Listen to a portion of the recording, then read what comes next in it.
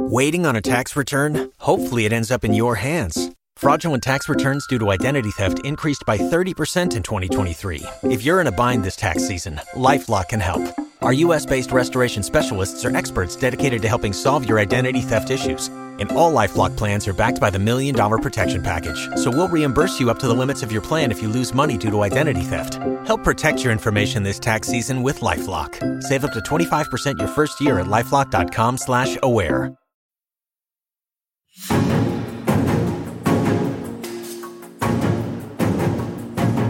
Hello and welcome to Politics War Room with James Carville, and I'm Al Hunt, and we thank you for joining us.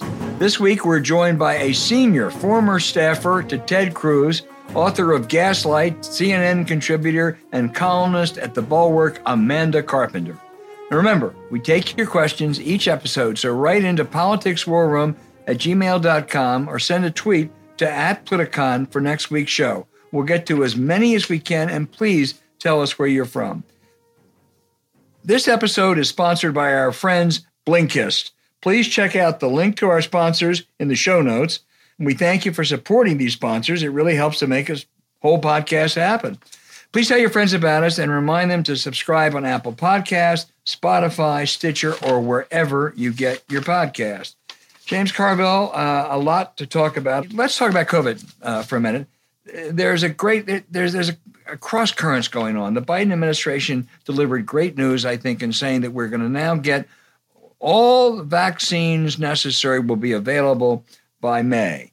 And they put together a deal to have other drug makers work with Pfizer and Johnson & Johnson.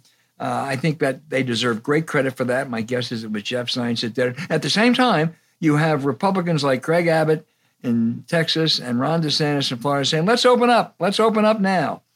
And I think that the danger here, and I think this is a winning issue for the Democrats over the long run if Biden succeeds with this COVID, but the danger is that just as we see the light at the end of the tunnel, we want to pretend we're there. And I think it was a year ago this weekend, James, was the last time we really went out to events. And, we can, if we have to wait a couple more weeks or another month or so, but be careful, wear masks, socially distance, no big events. That's really a test of the country. And boy, the Abbotts and the DeSantis are really, really doing a huge disservice to America. Yes. But one of the things that it comes across to me, right, is we seem too enthusiastic about closing down. All right, I think I think it's called for. I think our governor of Louisiana is, not behaving in that manner. And we seem too enthusiastic about not having in-person learning. Especially in schools. I was going to say, you're right. It's very difficult. And we've talked about it before. The complexities that deal with this, the danger that you put school personnel in is real. The danger that these children, we're really going to lose a lot. I mean, 20 years from now, there's going to be a whole bevy of research, just how much this held back student achievement, emotional happiness, social ability to socialize, God knows what not. I mean, I can't imagine this thing. Somebody did a study, I don't know how the hell they come up with it, but that for the next 7 years, it'll take a quarter point off of GDP every year. Mm. But okay, somebody could say that, but it doesn't sound unreasonable. It doesn't sound unreasonable. You take a third grader and you take them out for a year, there's going to be some impact on that. It's going to be just some impact. Particularly for communities, minority communities, underprivileged communities. It's going to hit them so much harder. Not only is the learning terrible, but there's more abuse going on in those homes. There's more help not being provided. For those kids, it's just horrifying. A lot of people go to school, it's the best meal they get a day. Exactly. That's the way they learn. Look, that's we're going to really need Mitt Romney's child care proposals. We're going to need a lot of stuff like this. It's just, I'm a former school teacher, and I couldn't imagine if I just lost the seventh grade. Believe me, I didn't study that much, but you just, what would you do just sitting every day, and particularly if you have no money and, your multi-generational house and people around you dying? I mean, it's awful. James, I know it depends on localities, but why can't most places say, all right, teachers have priority. They're up there with seniors and all the others because it's so important. If we're really, really ramping up on the vaccines, it should be possible with a crash program. Some people will resent it, say, hey, why should they get it and I'm not getting it? I'm a plumber or I'm a whatever, but that's okay. This is about kids. And I think the Republican charge about teachers union is a little bit hollow, but there's some truth to it. And I go back to, I hate when people use anecdotal evidence or personal experience, but my friend Patty, who helped us in the Shenandoah Valley, the last year, she needs this year for her retirement from Virginia Public Schools, and her dad is a retired state trooper. He's 84 years old. She helps care for him, and she hadn't been vaccinated yet. But get her vaccinated. It's insane. My point. My point is, and Virginia's numbers are now. As a protocol, their numbers started out bad. They're pretty good now. They're in the top half. There's not a lot of difference. I look at the numbers every day, and there's not.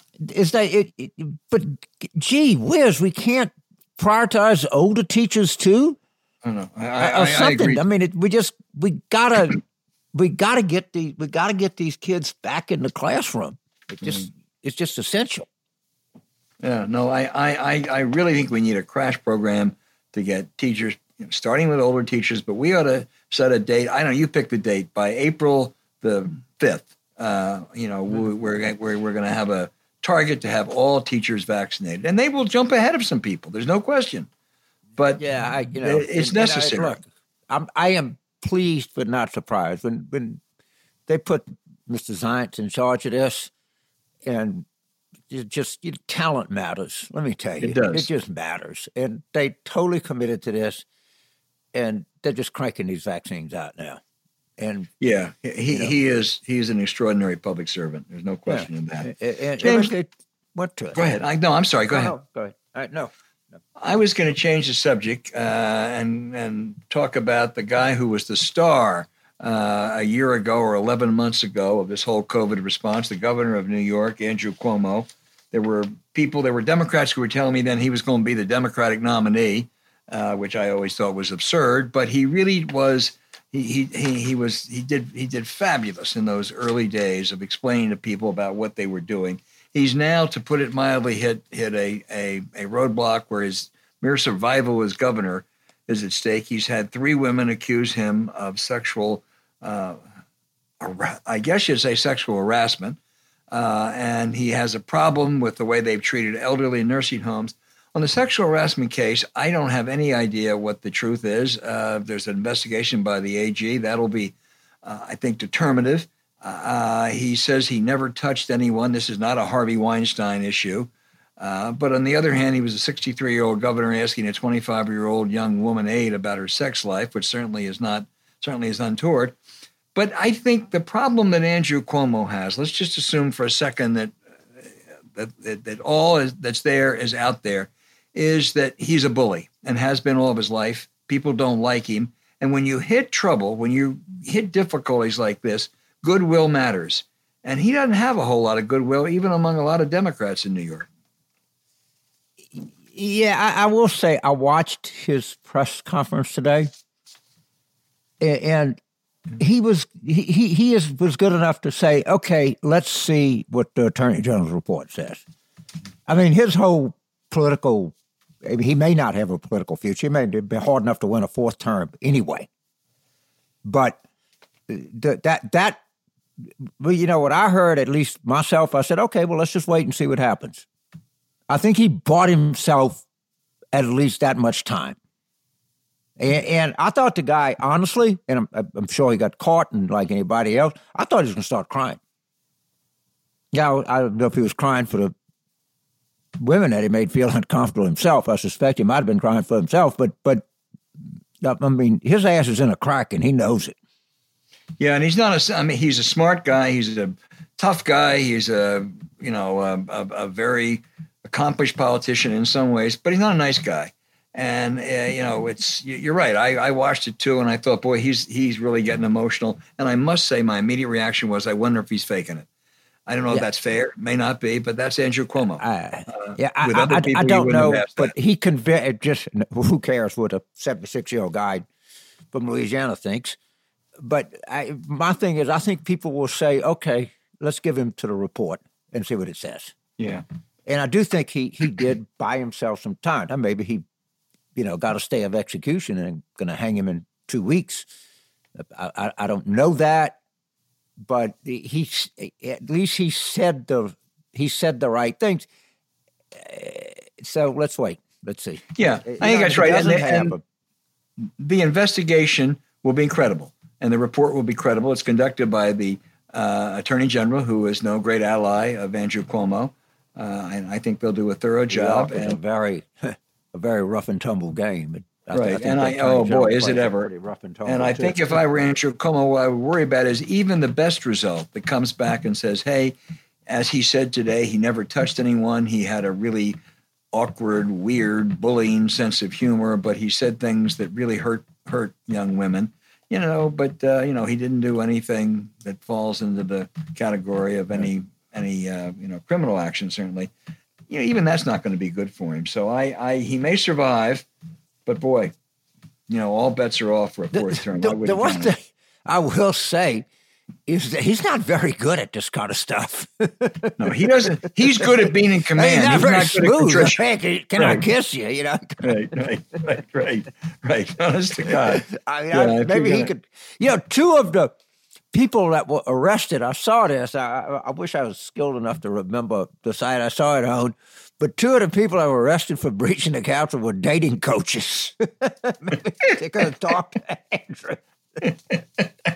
I don't know. I'm not sure I would have gone to them, but anyway, we'll see. I just thought it was funny that people have a dating coach. Politics ain't beanbag, and particularly in New York State, and they all hate each other. I mean, the mayor hates the governor, and the senator doesn't like any of them. Welcome to California.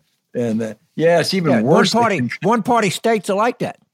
Yeah. And by the way, he's going for a fourth term. That generally doesn't end well.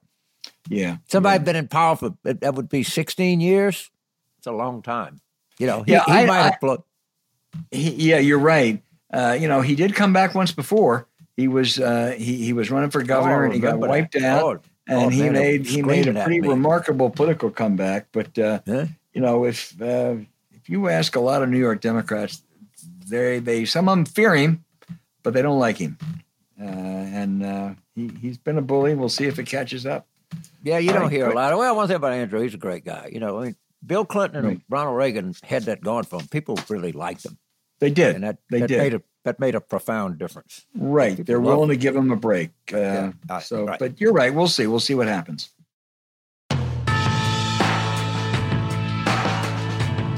Hey, James, our guest is a really good journalist, Amanda Carpenter. She has an interesting trajectory. She once wrote for the right-wing site Human Events, worked for Jim DeBent, and was senior communications chief for Senator Ted Cruz. For the past 5 years, she returned to journalism, commentator, columnist for the must-read anti-Trump site, The Bulwark, They Are Disaffected Conservatives. James, one more note. Amanda is one of three very notable people whose birthday is November 20th, along with Joe Biden and my wife. So I want to tell you, Amanda, it's good to have you on the show. Oh, that's great. Thank you.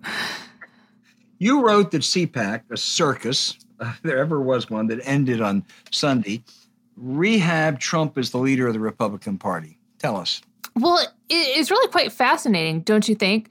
The guy got impeached just a few weeks ago because of his role in the insurrection.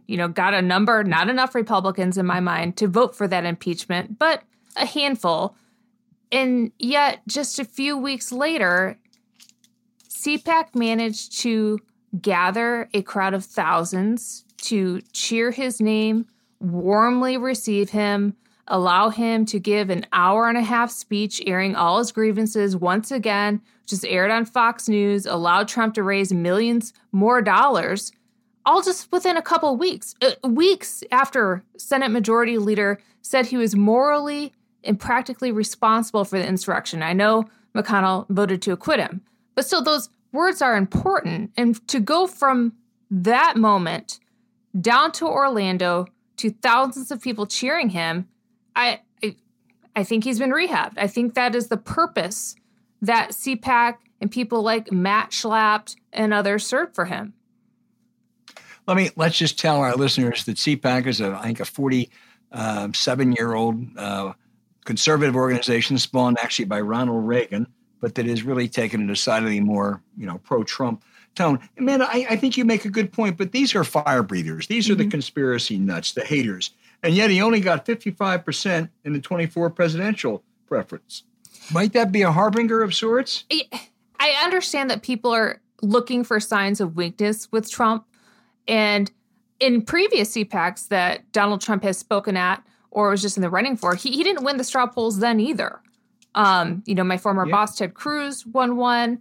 The CPAC straw poll isn't the end-all, be-all. The point that I think people really need to pay attention to is that this guy got creamed in an election. He lost the House, the Senate, the White House. He was impeached twice. And there's still an audience for him. And this wasn't just something that he put on. He said, I'm having a rally come. There were people willing to put on this show for him.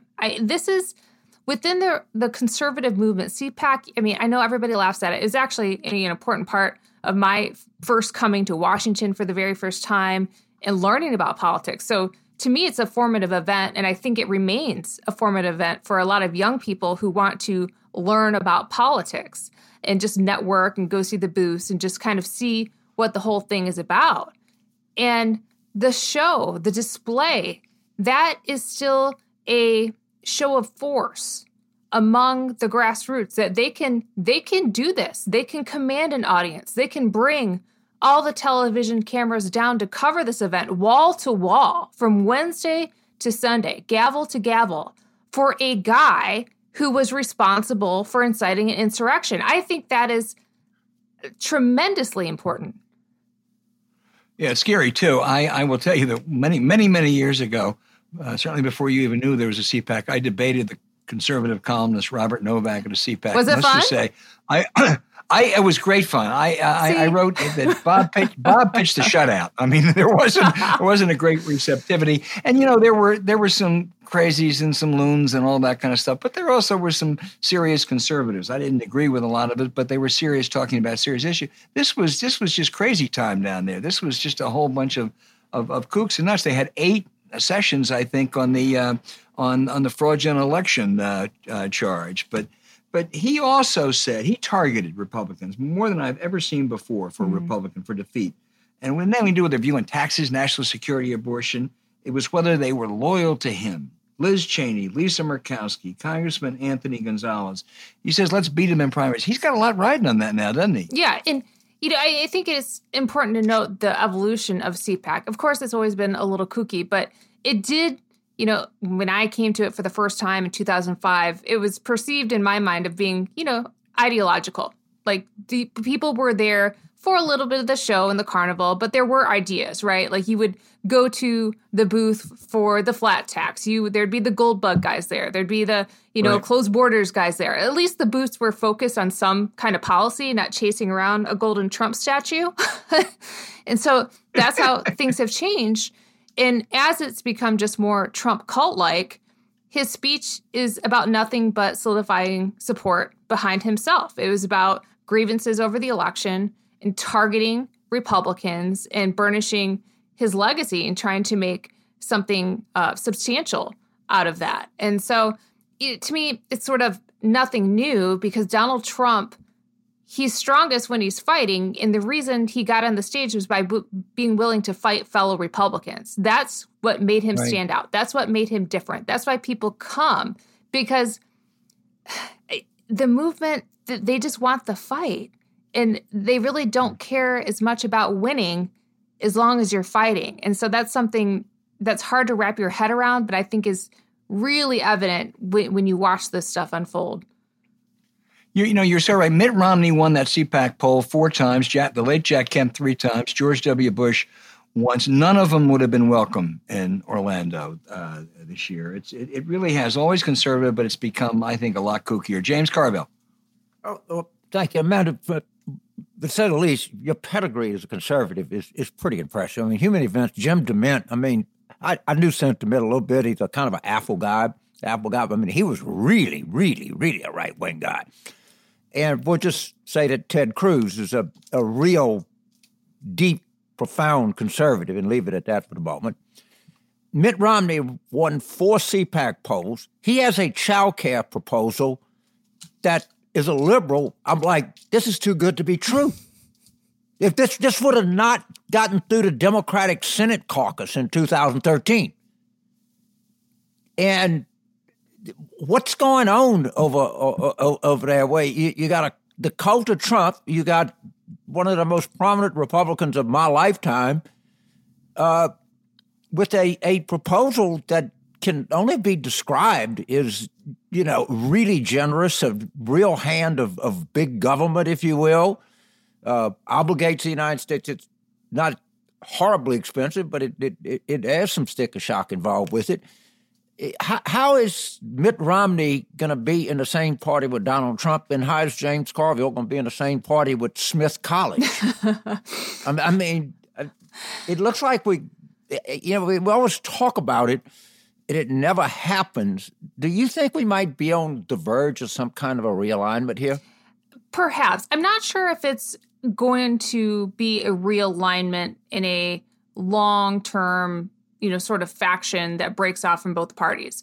But I do see a willingness for people to rethink things in liberating ways. And I think Mitt Romney's always sort of been there, right? When he's governor of Massachusetts, he was the one that did Romney Care, which was the groundwork for Obamacare, because he was willing to impose an individual mandate, which, was thought of by the Heritage Foundation. But then once Obama took it up, that became something that was abhorrent on the national level.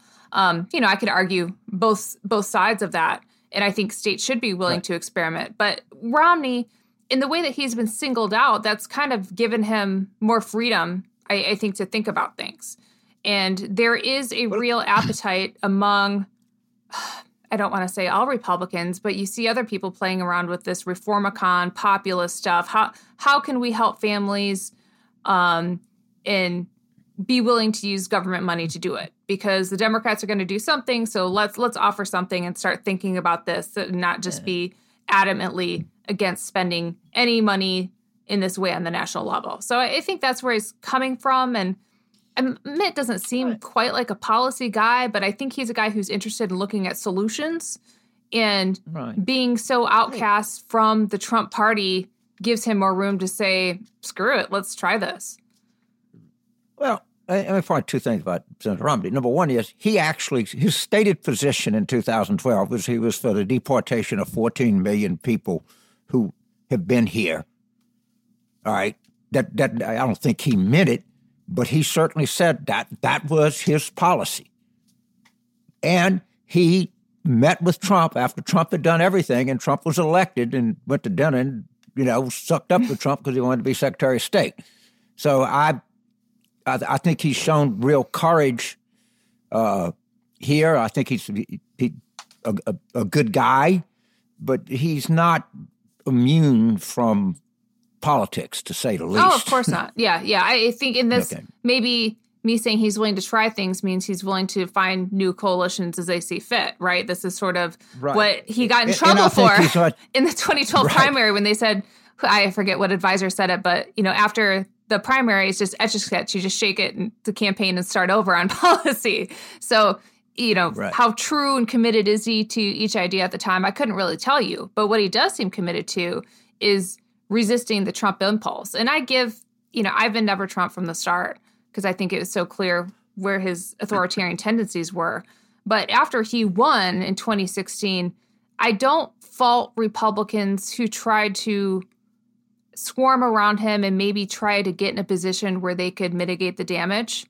And I'd like to think that's what Romney was trying to do at that dinner. I wouldn't have gone to dinner with him. I don't like that my former boss, Ted Cruz, went to dinner with them. But for people who are in elected positions of responsibility, I don't fault them for trying at that moment in time. So, turn back over there.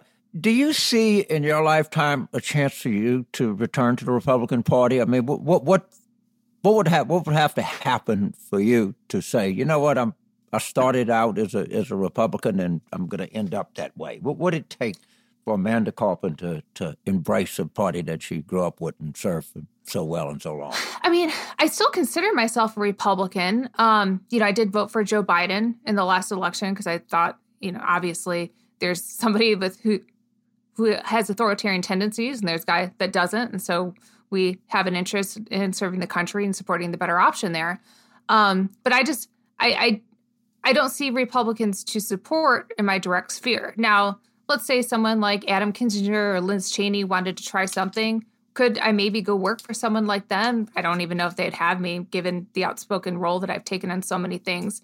But yeah, if there's people there who want to get back to being decent people of character and have a genuine interest in preserving the role of government in a way that helps and protects people, I'm all for that.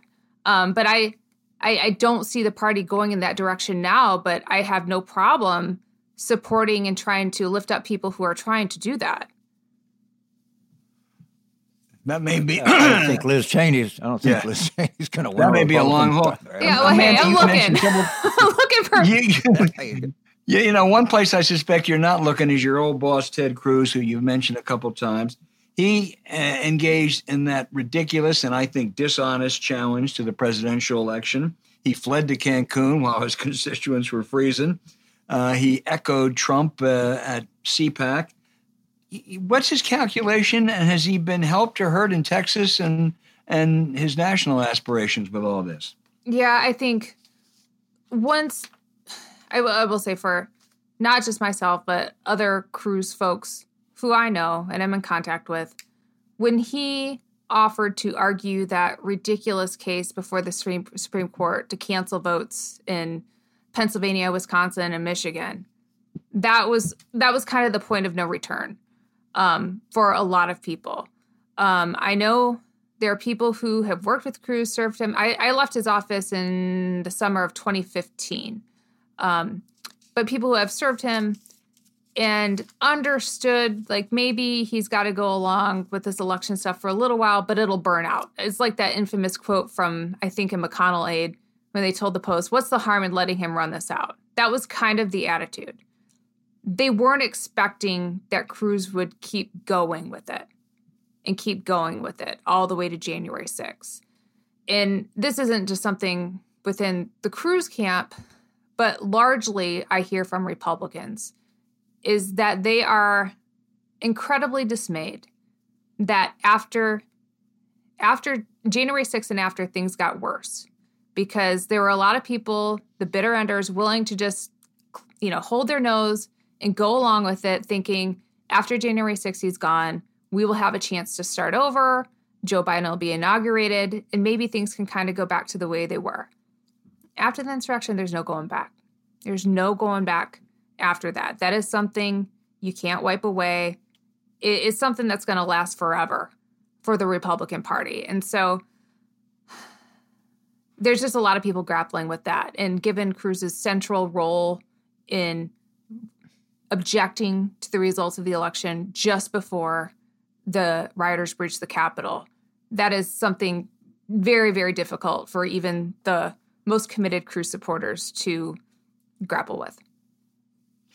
Well, I agree, but this is also a guy who then wrapped his arm around Trump in 2017 after Trump had said that his daddy had maybe conspired to kill John F. Kennedy and that his wife was ugly. I mean, I don't really appreciate most people who would say that.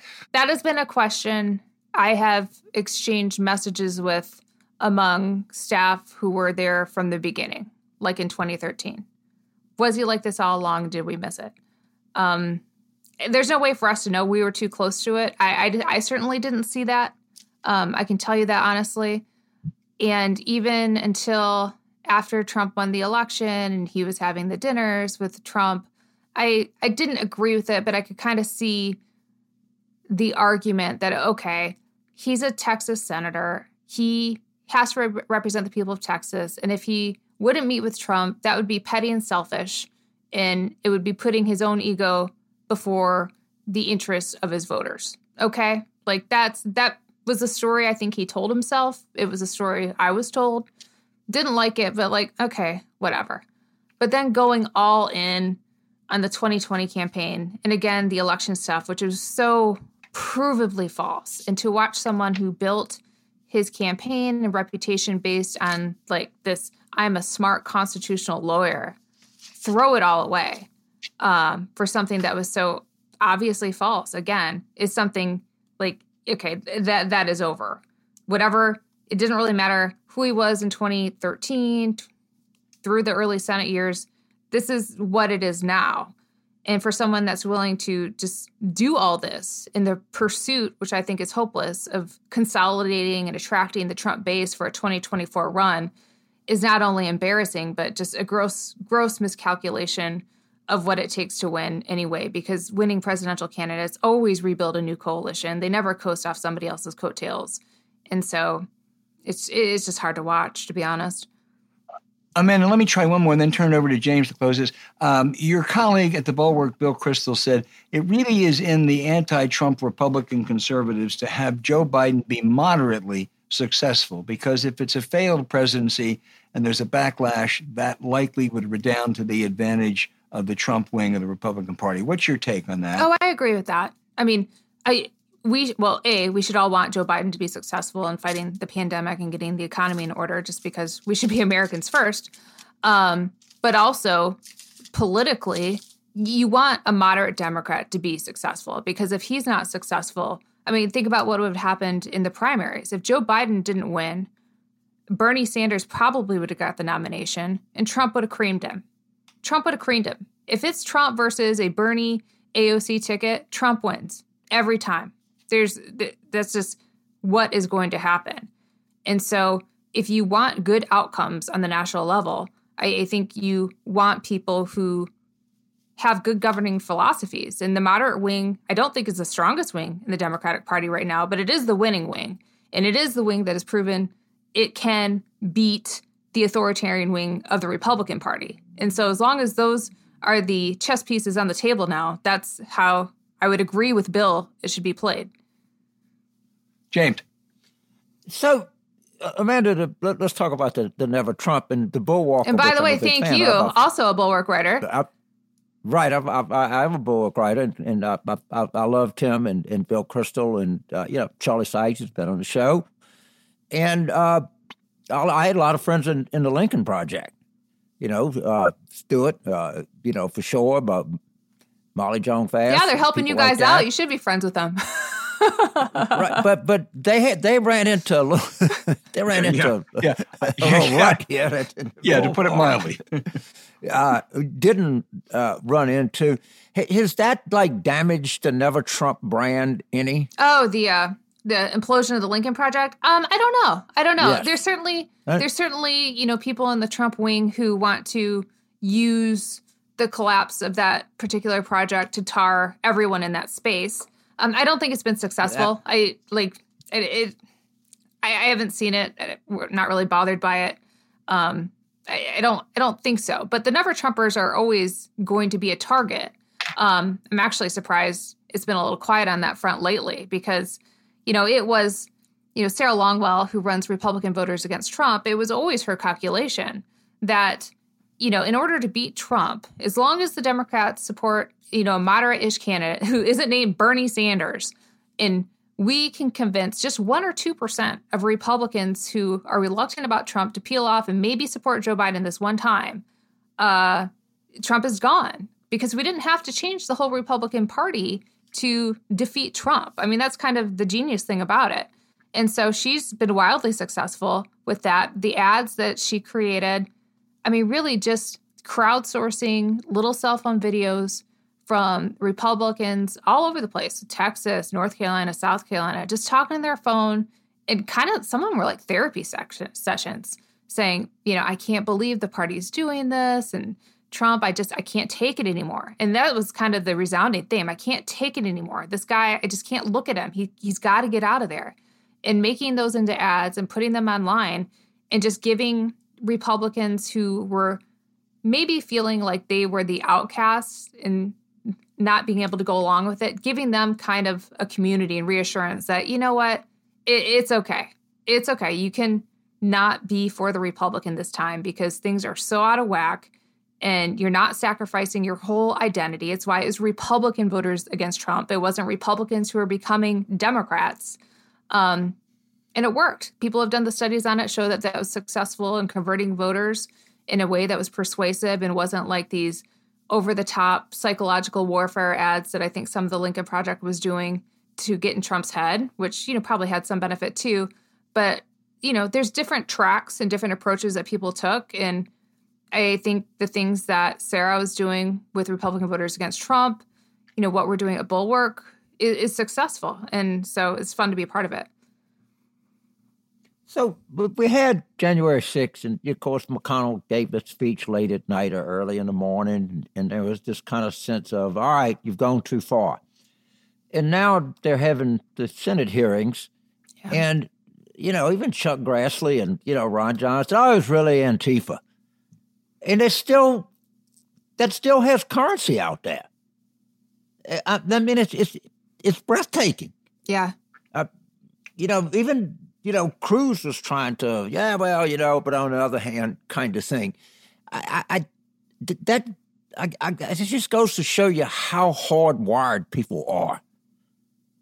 Yeah. I mean, I hope if something like that ever happened to a Democrat, I'd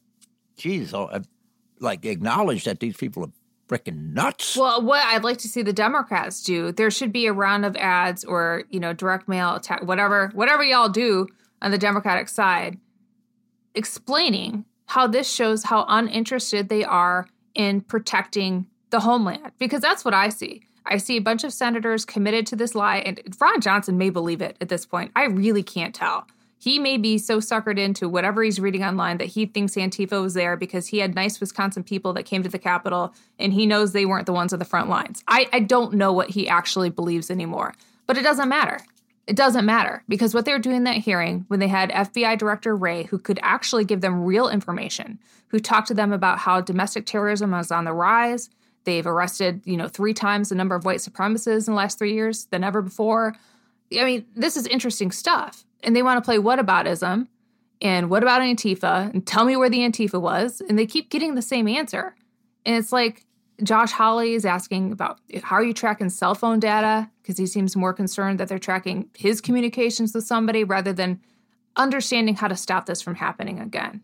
And that's the big target-rich area that I wish Democrats get Abigail Spanberger, go get these great, military vet people out there and say they're not protecting our homeland. They let this happen. They're uninterested in governing. I mean, these are not national security conservatives. They're clickbait conservatives looking to make it big on Fox News.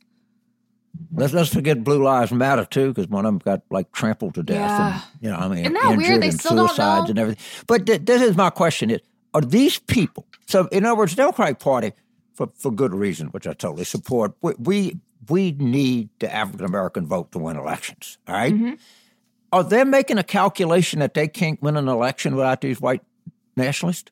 I mean, is that why at some point does somebody come in and say, look, dude, this is like that 28% of the party, and, you turn your back on them, but you start this crap, or start working with the Democrats on that, you're going to lose a bunch of elections. It's in our political interest to try to defer this and talk about other things other than the real issue. Is there some possibility that at some level the people that breach the Capitol and people that they speak for represent a portion of the Republican vote that they simply calculate they can't do without? I think that's what happened in Georgia. I think they tried that in Georgia.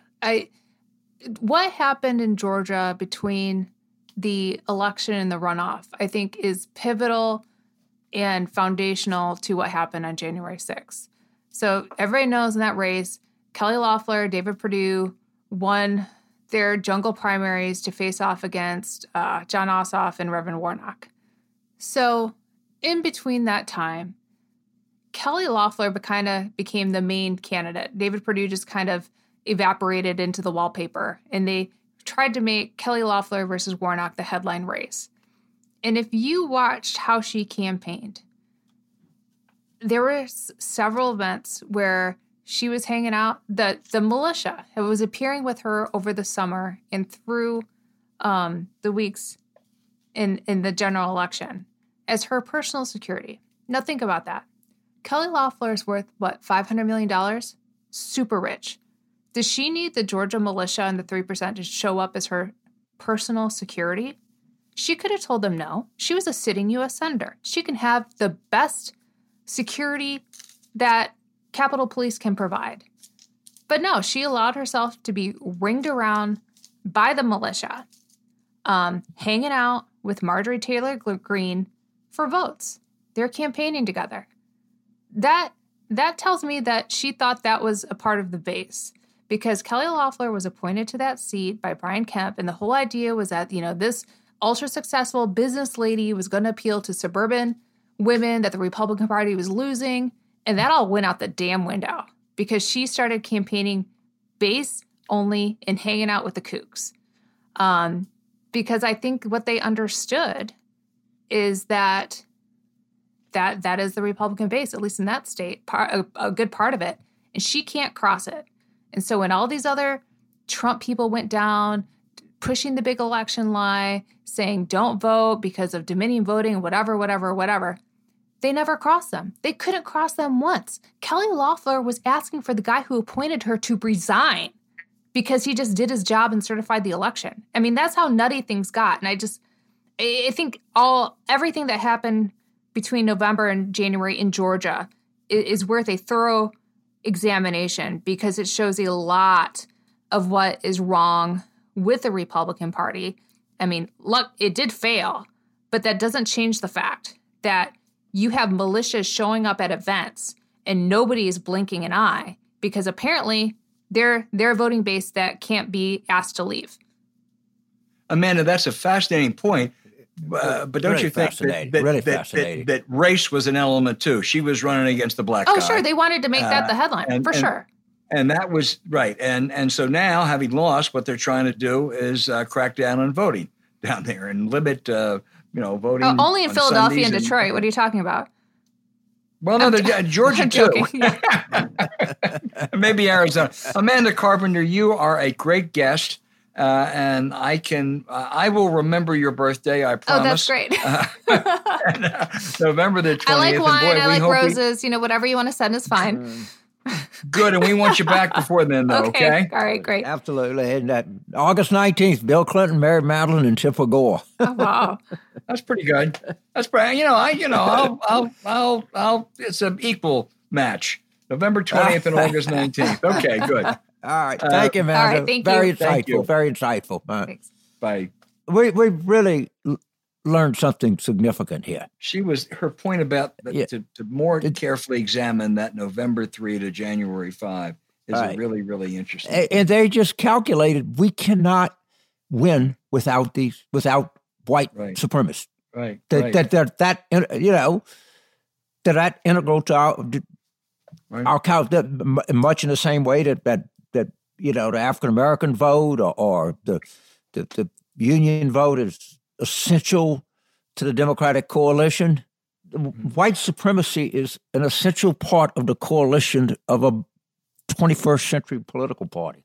Right. Digest that for a second. And as our great guest twice, I think, from months ago, Kathleen Belew said, these groups all are together. I mean, whether it's the white nationalists, whether it's the Nazis, whether it's, some of the other right-wing militia groups, they do form a coalition of sorts, and they know each other. And that's what was there. But I mean, it's like the Democrats get heat. Maybe some of it is justified of being in the throes of the teachers' unions. Okay, you can have varying opinions about teachers' unions. They're not white nationalists. Okay, they don't. They don't kill people. You're right. I mean, they might be not good difference for somebody's idea of education reform or whatever people would have, but gee whiz.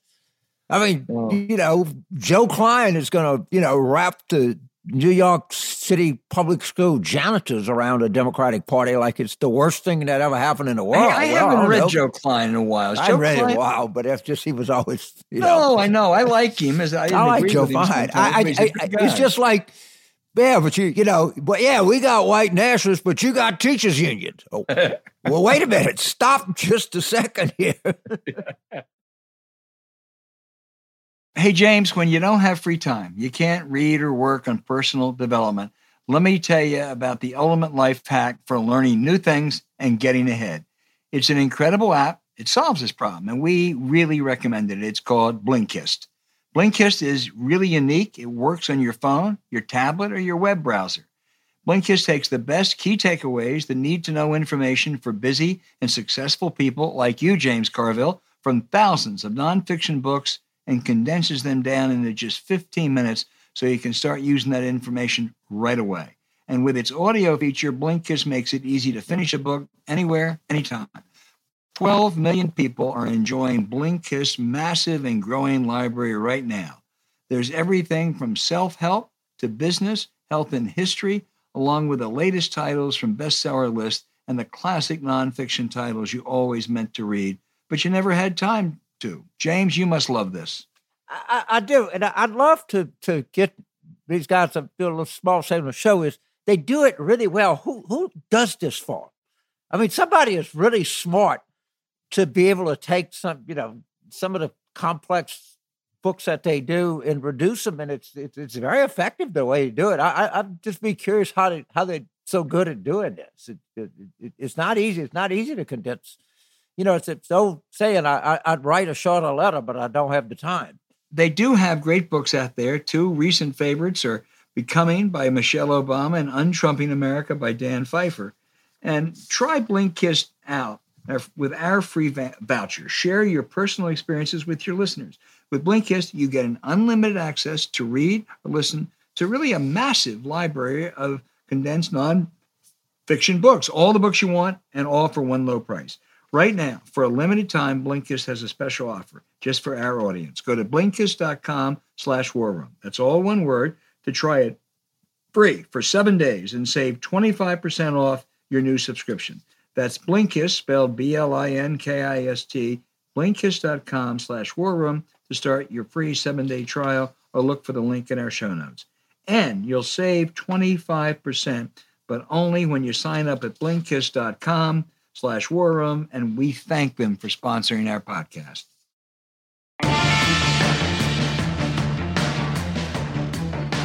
Hey, James, one of our favorite segments, the questions that come in from our listeners all around the world, and they are really good ones. Let's start. John in Atlanta.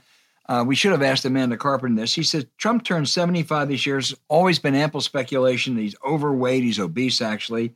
And if he were to become incapacitated before 2024, give me 3 candidates, John wants to know, who might lead the Trump wing of the Republican Party. Ron DeSantis. Yep. I mean, it's not a very clever, it's not a unusual, and who knows post-COVID, but right now that's a huge part of their culture, man. And the other thing is that as we found out with Amanda Carpenter, you're going to need these white nationalists. They're part of their influence in the Republican primaries is evidently pretty big. So without them, it's going to be hard to go anywhere. And I think Santos is the type of person that'd be glad to accommodate these people.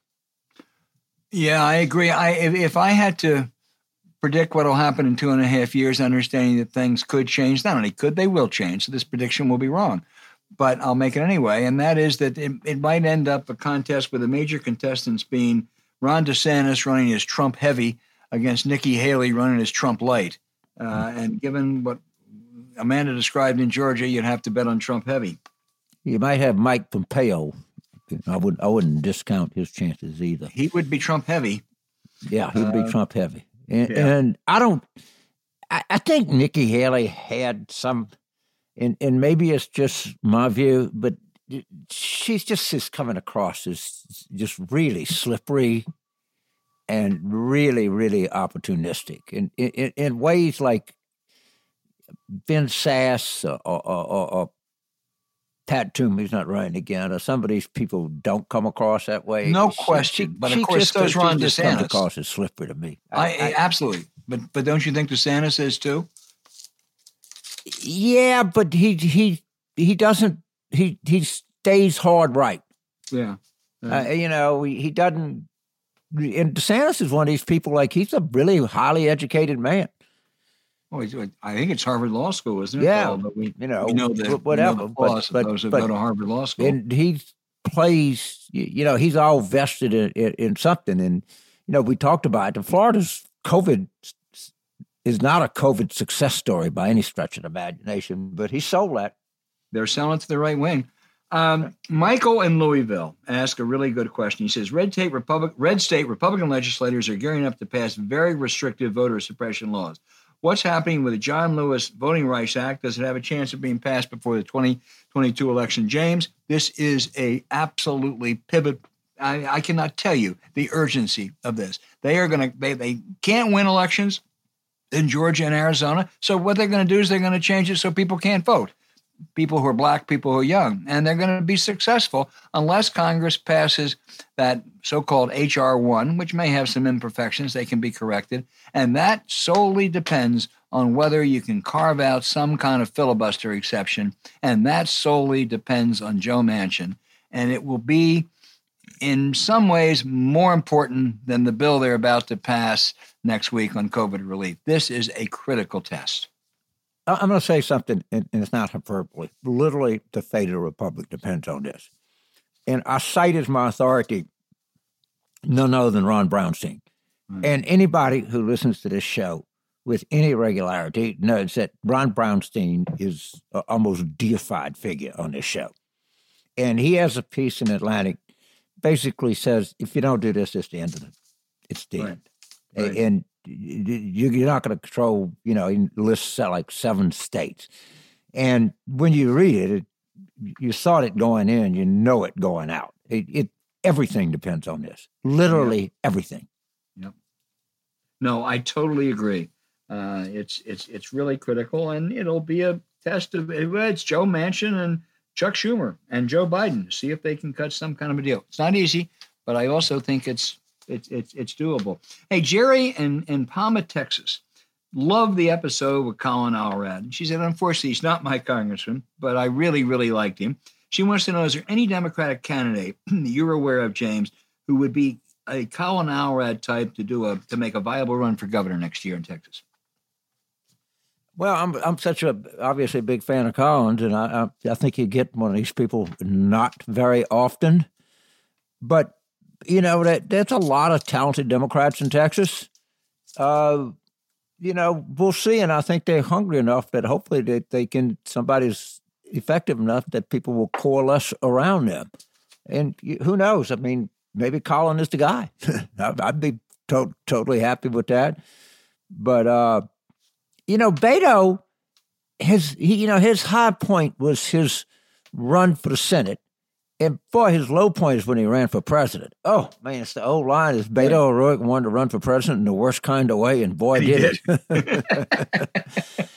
He's been pretty kind of smart in this. He's redeemed himself a little bit.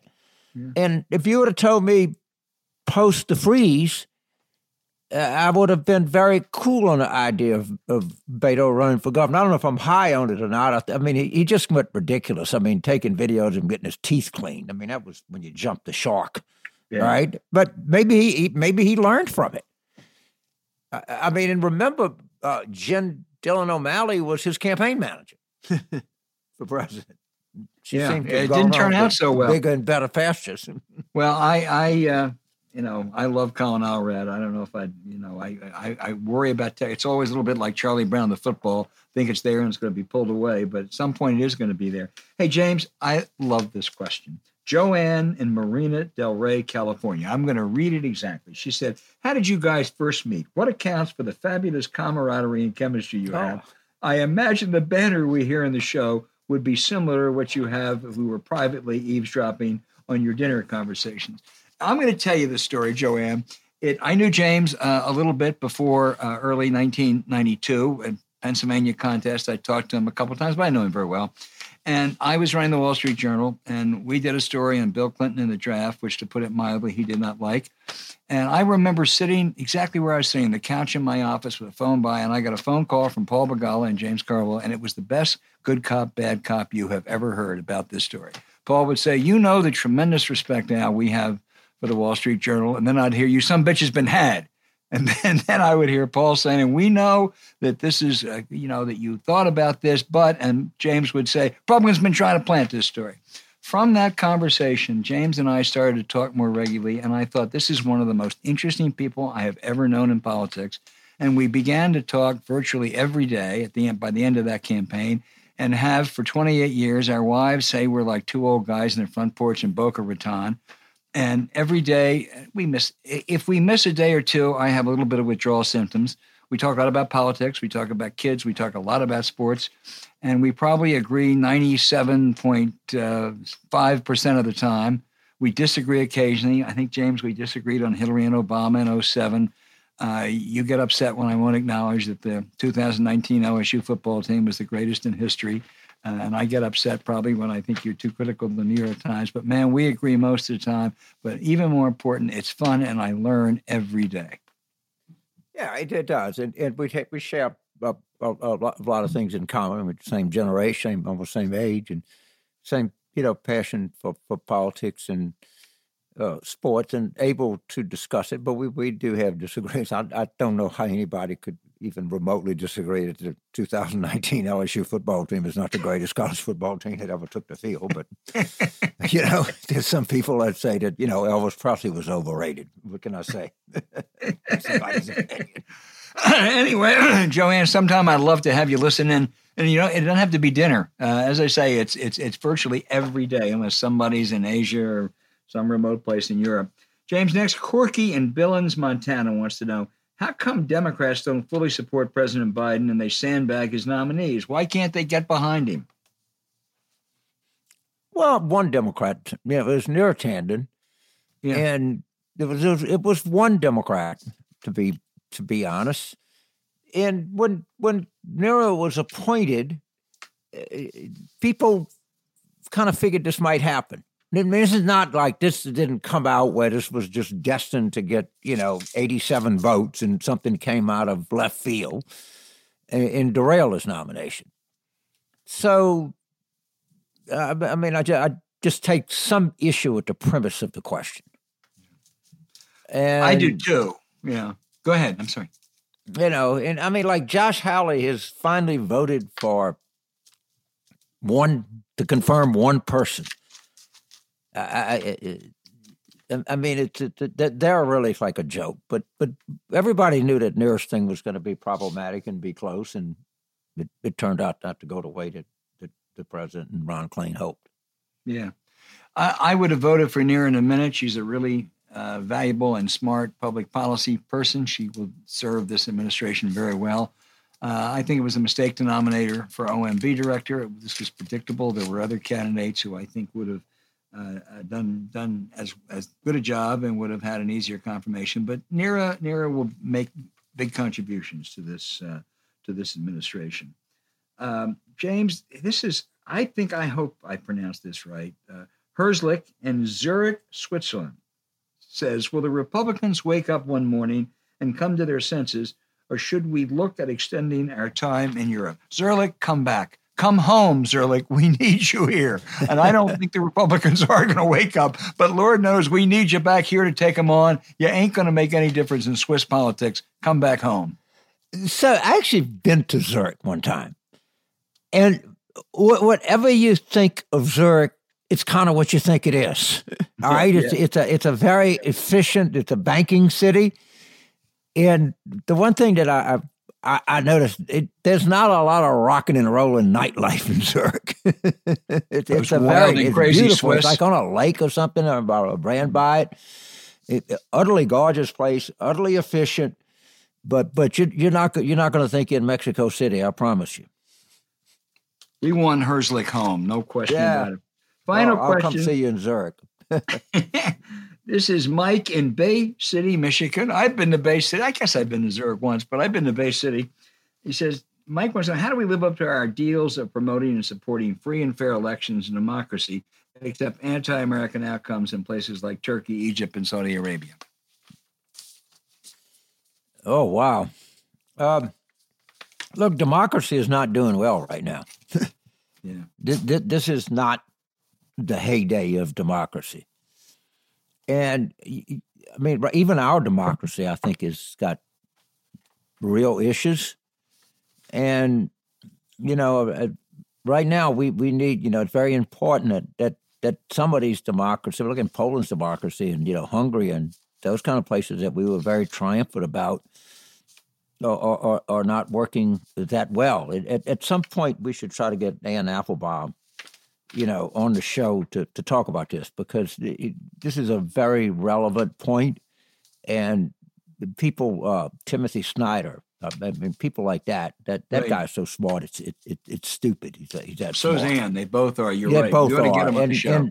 Right. I just participate in democracy. I don't defend it. I mean, I like the idea. If you're international political consultant, democracy is good for you. You want more of it just for your own, I guess, your own professional and financial betterment. But we should really do something, because this is not a given. And shit that we thought, oh, well, it'll all be fine. It'll work out. And, they'll figure something out. If we don't get this H.R. 1 passed, hell, I don't know where our democracy is going to go. It's not a given. You're right, James, and I think there's a balancing act. We can't determine what system other countries have. We can't nation build. We've learned that.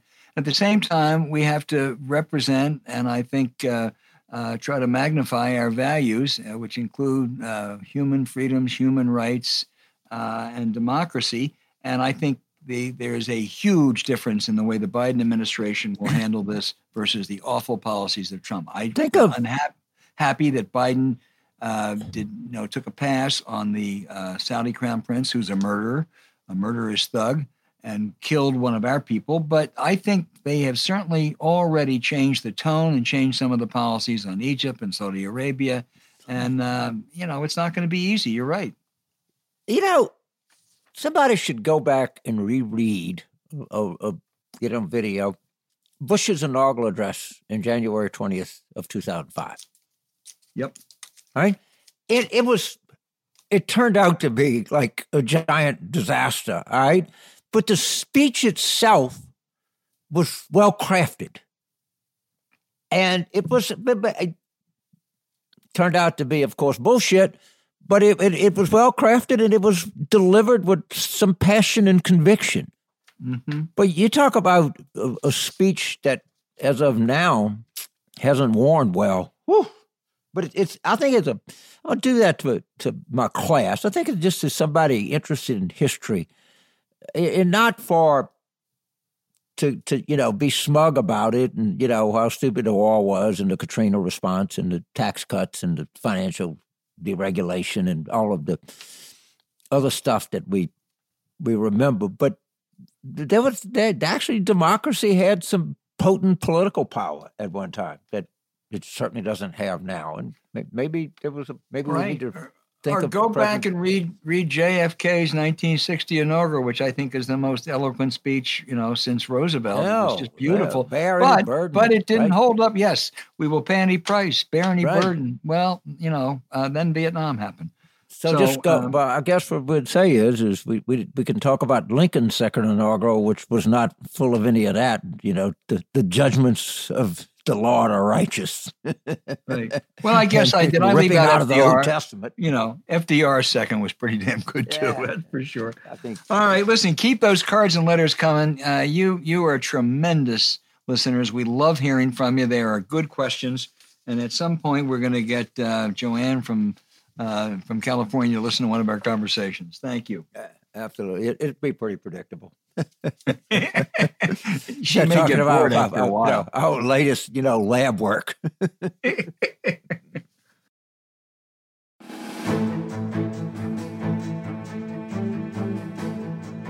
Hey, James, this is our outrage section. I'm going to do a 180 today and instead pay tribute to one of the most remarkable and influential figures I have ever known, Vernon Jordan, who passed away this week. a confidant of presidents. As you know, he was probably Bill Clinton's most important and closest friend outside of family, a prized board member for any blue chip company. But Skip Gage said Vernon integrated corporate America as much as Martin Luther King and Rosa Parks integrated the buses in Montgomery. He never forgot his roots, growing up in segregated Atlanta in the 40s and 50s, and he became a legendary civil rights leader. He escorted 2 young blacks through a jeering crowd to integrate the University of Georgia, registered black voters facing great dangers in the South, then headed the United Negro College Fund and the Urban League. But for all of his power and prestige, what I remember most about this dear friend is he always was there to help people, especially young black men and women. It would number in the thousands, those that he had helped and mentored.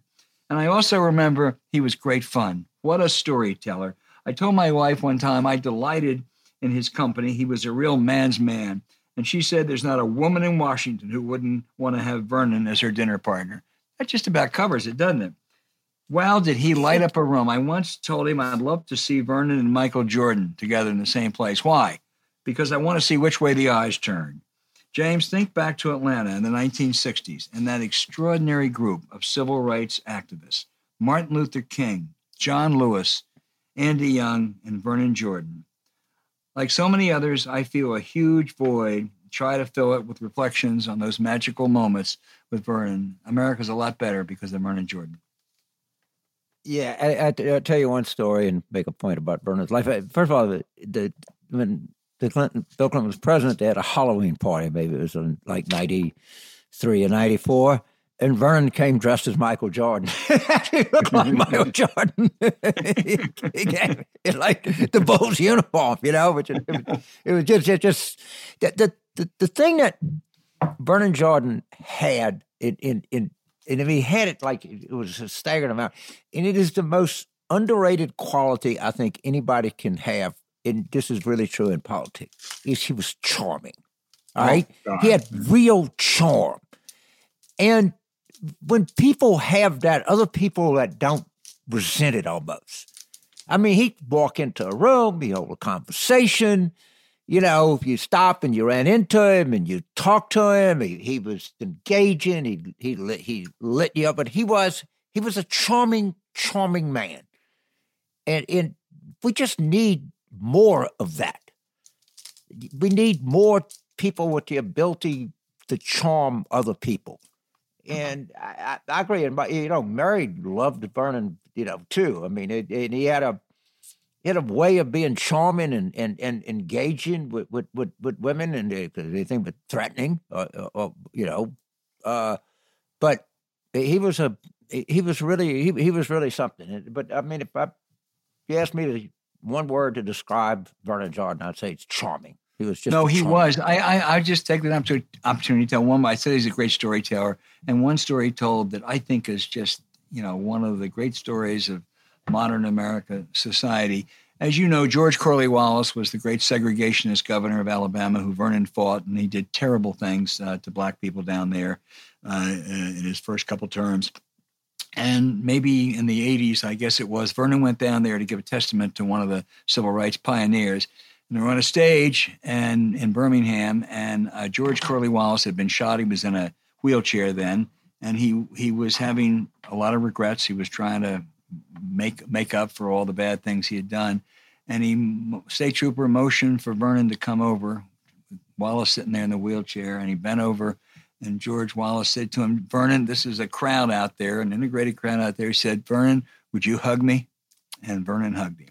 I mean, that is really an extraordinary story. And only Vernon Jordan. He was great. It was. And it just prompts me, our friend George Stevens recommended this. And every person that listens to this podcast should at some point view the movie Crisis. But Robert Drew was the director. And it talks about how the University of Alabama was integrated. And just from the standpoint of understanding public policy and just great filmmaking, I couldn't recommend anything to our listeners more than that.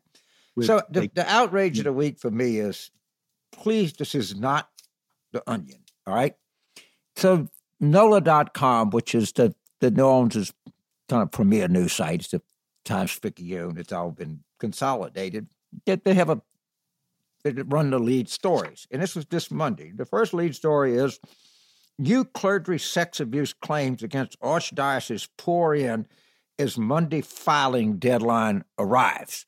The kind of backstory is the Archdiocese of New Orleans is broke because they had to pay, and they're going to have to pay so much to victims of clerical sex abuse. It's just, it's awful, it's disgusting, it's tragic, it's everything else. On the next story on the same page is Archdiocese calls Johnson & Johnson vaccine morally compromised. So this is a refrain. So I'm Catholic, grew up that way. And people all say the same thing. I can't even get my children think what's wrong with these people? But what are they trying to do? Are they really, when they're in bankruptcy and they're trying to have a deadline to process all the claims against them in an archdiocese that suffered inordinately at the beginning of this coronavirus, but in a large part, as our Governor John Bell Edwards pointed out to Judy Woodruff on the PBS NewsHour, largely because no one told us that we couldn't have Mardi Gras. And these guys are doing this. What are they thinking? I mean, is this really, first of all, I don't get into the theology of it. I know that Pope Francis and Pope Benedict both got the Pfizer vaccine, but did somebody not say, look, I don't know what we're doing here, but maybe this is not the best day to do it. Boy, that's for sure. It just takes your breath away. The sheer, forget the tortured reasoning that they get to get there. All right, like they don't pay people to be press consultants or something. There's not some priest in the Archbishop's office that says maybe we could do this a month from now. In a course of this is a hotbed for. What they would refer to themselves, I'll call them that, traditionalist Catholics. See Amy Coney Barrett, all right, see EWTN and everything else. But man, I'll give these people one thing: they could screw up a one-car parade. Wow. Boy, you're right. What timing? Oh, okay. Don't get me. I could go on and on about this, but I'm gonna let it go. Just like this was Monday, all right. Where you're bankrupt, your archdiocese has suffered mightily at this, and you're telling people you don't get your claims in by 5 o'clock today. Of course, you're gonna get pennies on the dollar because they're all bankrupt. And it's just beyond comprehension. But the number of people that just have called me that have stayed, a sense of loyalty to church and thought their kids should grow up in it and get married and, oh God, it's just awful. I'm sorry. We'll move on. Is. No, don't be sorry. You're absolutely right. You're absolutely right.